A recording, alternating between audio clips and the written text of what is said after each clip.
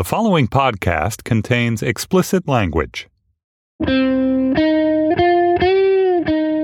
It's Thursday, June 30th, 2016. From Slate, it's The Gist. I'm Mike Pesca, and I am here to talk about the wealth of nations and the wealth of the individual components of those nations. U.S. is the nation in question, and 31 out of 33 banks passed a stress test, meaning they are healthy enough to avoid going under and requiring a bailout should there be a downturn in the economy. Downturn? What could be a downturn? Brexit.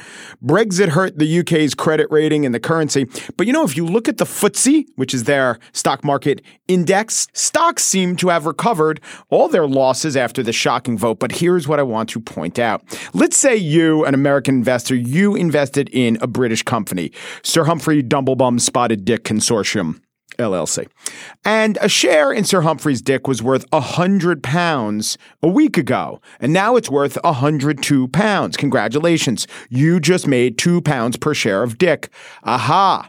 But £100 was worth $150 a week ago, and it's now worth $135. So depending on all these other factors, if you're invested in the British stock market, you might not be doing so great.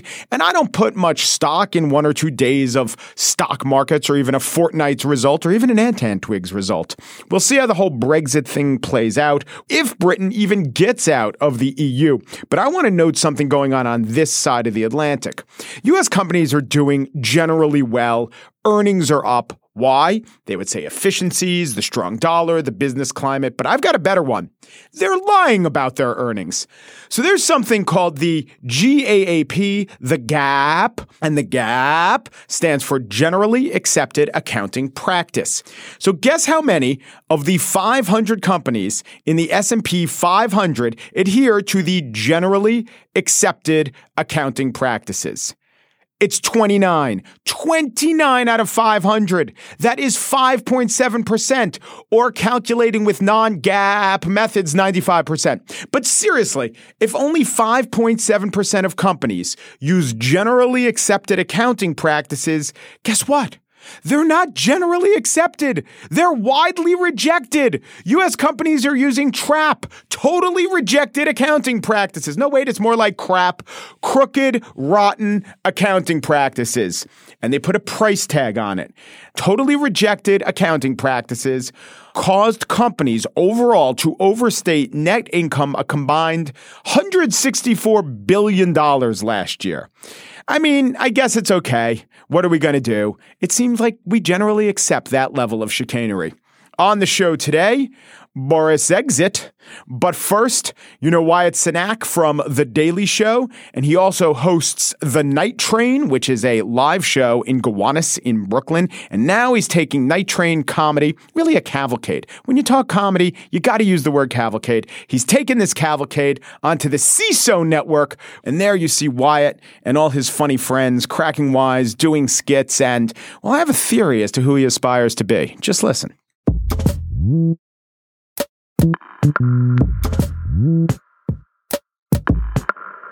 For 4.5 years, Wyatt Cenac was a writer and correspondent on The Daily Show, and now he has a new comedy cavalcade, we'll call it, but spell neither of those with a K, on the Seeso network. It's called Night Train. Wyatt's here. How you doing, Wyatt? I'm doing all right, thank you. All right. Yeah, let's spell comedy and cavalcade correctly. Ladies and gentlemen, welcome to Night Train! There's so many CrossFit locations in Brooklyn. Like, that is a form of gentrification I was not prepared for. Like, I liked my gentrification when it was just like ladies with cat glasses and people who make bacon-flavored ice cream. It was not, I did not in any way expect it to turn into like upwardly mobile, really strong people who could push me out of my neighborhood physically. So I guess the easiest way to explain Littlefield and the show you've been doing, Night Train, to explain it is just to list the kind of comedians that are on the show, and we could certainly do that. But what are ways that have nothing to do with you saying the names of comedians? How would you explain it to my mom's friend who's like, oh, yeah, I've heard of Wyatt Cenac. What's the show like? Sure. To your mom's friend, I would say it's very nice to meet you. He's a polite young man. This helps with that demographic, the mom's friend demo. Yeah, there's a lot of overlap between my fans and friends of your mom. Yeah. Which sounds like an insult in a weird way. It's not. Yeah. So I would describe the show as a stand-up showcase. And so we usually have a bunch of other stand-up comedians on the show, but then there's a little bit of a variety element. So we have occasionally musicians will come on, or any weird idea in my brain that I can sort of put together over the course of a week. But with that asterisk, if you can execute it within a week, you don't want to spend too much time on this. We're still doing it at a rock club in the middle of Brooklyn, in an area of Brooklyn called Gowanus. Gowanus, for people outside of Brooklyn, is a highly polluted canal. I guess they're saying it's less polluted now. But the point is, if Broadway's the Great White Way, Gowanus is the floating with algae canal. And the juxtaposition of that with huge production values wouldn't make sense. Right. And Gowanus, the thing that Gowanus was very famous for a long time was that the canal was so polluted that I believe a whale swam into it. It was so polluted it couldn't figure out how to get out of it and possibly died. And that also— But they don't know. Yeah. It's a myth of the whale of Gowanus. Yeah. And then also some students once tested the water to see what was in it, and they discovered that the water tested positive for gonorrhea, which is true. Those are two true things about the Gowanus Canal. So, yeah, that is where we do the show, near a body of water that suffers from gonorrhea. So there's another element. There are a few other elements to the show. You've done, I'm not going to say at all a version of Hamilton, but there was a Cleveland existed on the show. Sure, this was a Grover Cleveland musical. Sure, yeah. You can say we were inspired by Hamilton. Okay, there was a little Hamilton inspiration. There was a lot. Look, I've seen how successful that show is. Those tickets are going for a lot of money. I'm honestly surprised that more people aren't making hip-hop historical musicals. There are a lot of founding fathers to go around. That's the only guy who adheres to a rhyme scheme? I doubt it. No. You can rhyme a lot with Franklin, and we just chose Cleveland. Yeah. And that kind of goes to more of the variety show aspect of it. And so that was kind of the thought process going into the show. Also, if you were hosting a late night show, obviously all the hosts come out with a monologue. Seth does his at his desk, but there's a monologue. So that's host as comedian, but then host becomes interviewer. You never stop being comedian. So that's kind of cool. Yeah. When I was starting out, that was always the role nobody wanted. That was the worst slot. MC, and then you rise to middle act, and then you rise to headliner. Yeah. So the MC, the guy who has to do probably the hardest job, work the crowd, introduce everyone, that's the lowest rung on the totem pole. Right. And you really have to set the table. And when I was doing shows where, in LA, you'd go to the Improv, and so there'd be 8 or 9 comics on a lineup, and whoever was the MC for the night, it's really such a challenge because it's not about your set. And if you have a terrible set, the next 3 or 4 comics hate you because you've just given them such a hole to dig themselves out of. And it's usually not until 3 or 4 comics that the audience then feels warmed up. And so that's what I've found challenging about doing the show in general. But now, having done it for a while and doing it for the digital series, I still get to be silly and weird. And with certain comedians, I'll jump back out during their sets and yell things. Yes. And there's a little like balcony, right? An awning built onto the set where you sometimes hang out and heckle. Sort of. And heckle. Waldorf and Statler style. Yes. It's there's a little bit of that. It's where I should be walking away, but sometimes I linger. Yeah. Now, I was thinking of that, and I wrote in my notes Waldorf and Statler. And then, we see backstage elements. You're the host and the most important thing. I'm like, well, you know what? I don't know if I'm the most important. Well, I think that you're omnipresent. You're in every episode. And then it hit me. This is the Muppet Show. It has all the elements of the Muppet Show. We get to know the onstage. We get to know the offstage. You're there heckling. You've created a Muppet Show. Well, thank you. That's at the Gowanus Canal. Yeah. I'm sure if we all fell into the Gowanus Canal, we would all come back out as Muppet versions of ourselves. And I think there is, to a certain degree, I think there is something in that. And yeah, I've always wanted to, I always as a kid wanted to work at the Muppet Show, and I wanted to work and get to live in one of those rooms. In your conception, would there be a hierarchy? So you as a human, like would the Muppets dictate to you? Would there be a separation? The Muppets would go out and, cavort with themselves and the humans would be left out? No, I think I saw it more as, Kermit maybe brought me in with the idea that if he was going to pass the torch on, because you can't trust Scooter. No. Scooter. Never trust a guy whose eyes are built into his glasses. No. I say. No. Do you think, now one of the things you just mentioned is the inevitability of comparing one comedian to another, and then the phenomenon the MC doesn't do a great job and the next three suffer. A couple things. I thought that of all the arts, stand-up was the one, it was the most cutthroat, even among the stand-ups. Not when you get to a certain point, but especially early on, there's just less collaboration. It has to do with a lot of things. You're alone on stage. It's kill or be killed and all that. But do you think some of it is just the structure of how we've always done stand-up, how a stand-up comedy club works? There is just some built-in tension where one performer won't necessarily want to collaborate with another performer. Maybe what you're doing at Night Train is correcting that a little? I think it's definitely changed, and I can't take credit for that. I think it was changing before me, and I definitely think there was a high level of competition. You're talking 70s, 80s, maybe even the 90s, because stage time was so precious. There were so few clubs, and if you got on a show at a club and then the right booker saw you, you could do the Tonight Show, and then you could live off of that for a while on the road or wherever, or maybe you get a sitcom or something.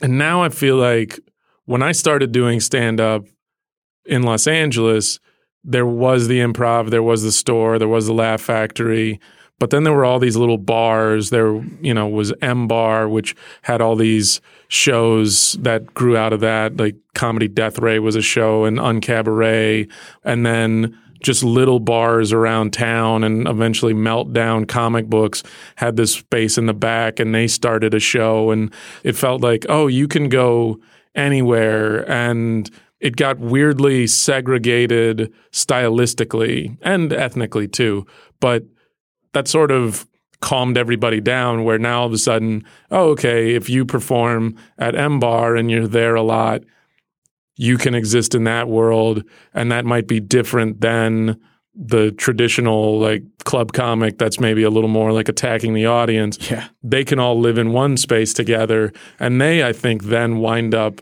looking out for each other.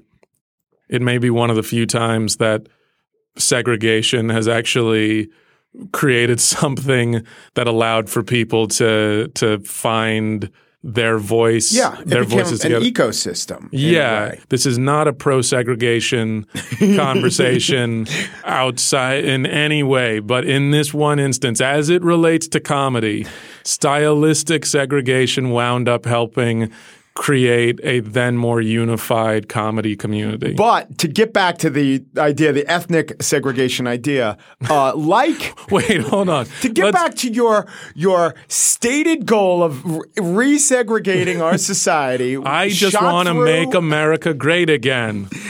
Implied as it is in your Wikipedia page. No, but so it was segregated ethnically, and whatever alt comedy is was mostly a white thing. It seemed for a while, but now that maybe it isn't, or you're trying to show – are you trying to show that it isn't, or are you trying to change it? Well, I know when we started doing the show, we didn't want it to just be a homogenous sort of, all just a bunch of straight white dudes and then one minority. Yeah. Every venue that I did when I was coming up, I was the extra. It was a lineup of a lot of white dudes and then me, maybe a lady. And when the lady was introduced. She was introduced as, who's ready for a lady? And to me, there was some aspect of, let's maybe Benetton this thing a little bit. So I've seen you host Night Train, but I once went a couple years ago, and it was hosted by Hari Kondabolu. And his brother, too. They Ashok, were co-hosting. Yeah. Hannibal Buress was there. This was months before his video was posted about Bill Cosby, and he did the material. And he said, I didn't even know what I was talking about. And he was talking about, fuck you, Bill Cosby, telling me to pull up my pants with this rape stuff. And I looked to my friend and I'm like, this is amazing. Did you know he was doing that stuff? And were you upset that he was – I don't know if he was doing it while you hosted ever. Were you ever on a bill with him doing that material? I'd heard him, I think, do that. But yeah, there was never any thought. I think that's what's kind of fun about the show, and especially a lot of the Brooklyn shows, is that you have these spaces to work on stuff. And what was fascinating about that with that situation with Hannibal was just that at some point was probably going to make its way into a special of his. Right. Had it not already been uploaded to YouTube. And so I think there's something that was weird about that, because there's always this idea of burning material. Yes. Once you put it on television, it's, once it's on screen, you feel like you don't want to repeat it on screen again. But what I was thinking about it is, as much as comedians say, well, it's true, comedy is really important and satire is really important. Maybe the best thing you could do with satire is change an audience member's mind. Maybe, I don't think comedy's ever changed the course of the Bush administration. But this changed. I mean, this really got the ball rolling on all these Cosby prosecutions. I mean, but for Hannibal doing that and it catching fire, I don't know that we'd be where we are with Cosby charged in a court of law in Pennsylvania. Have you ever seen anything with a real world effect like that?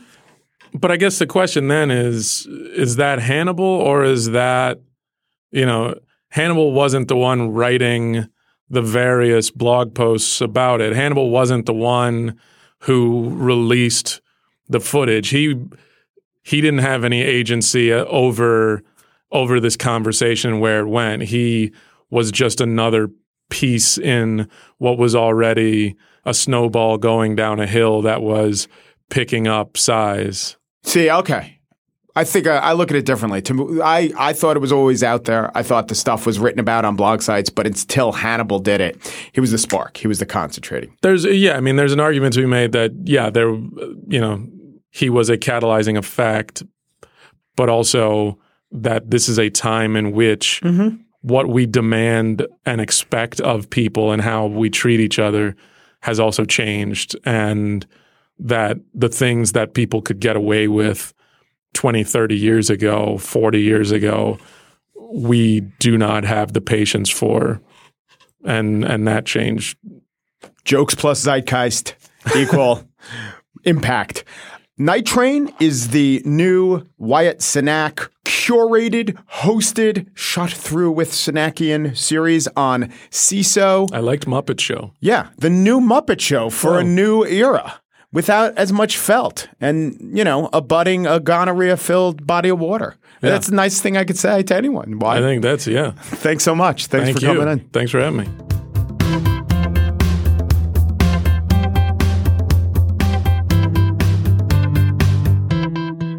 And now the Spiel, hitherto ascendancy.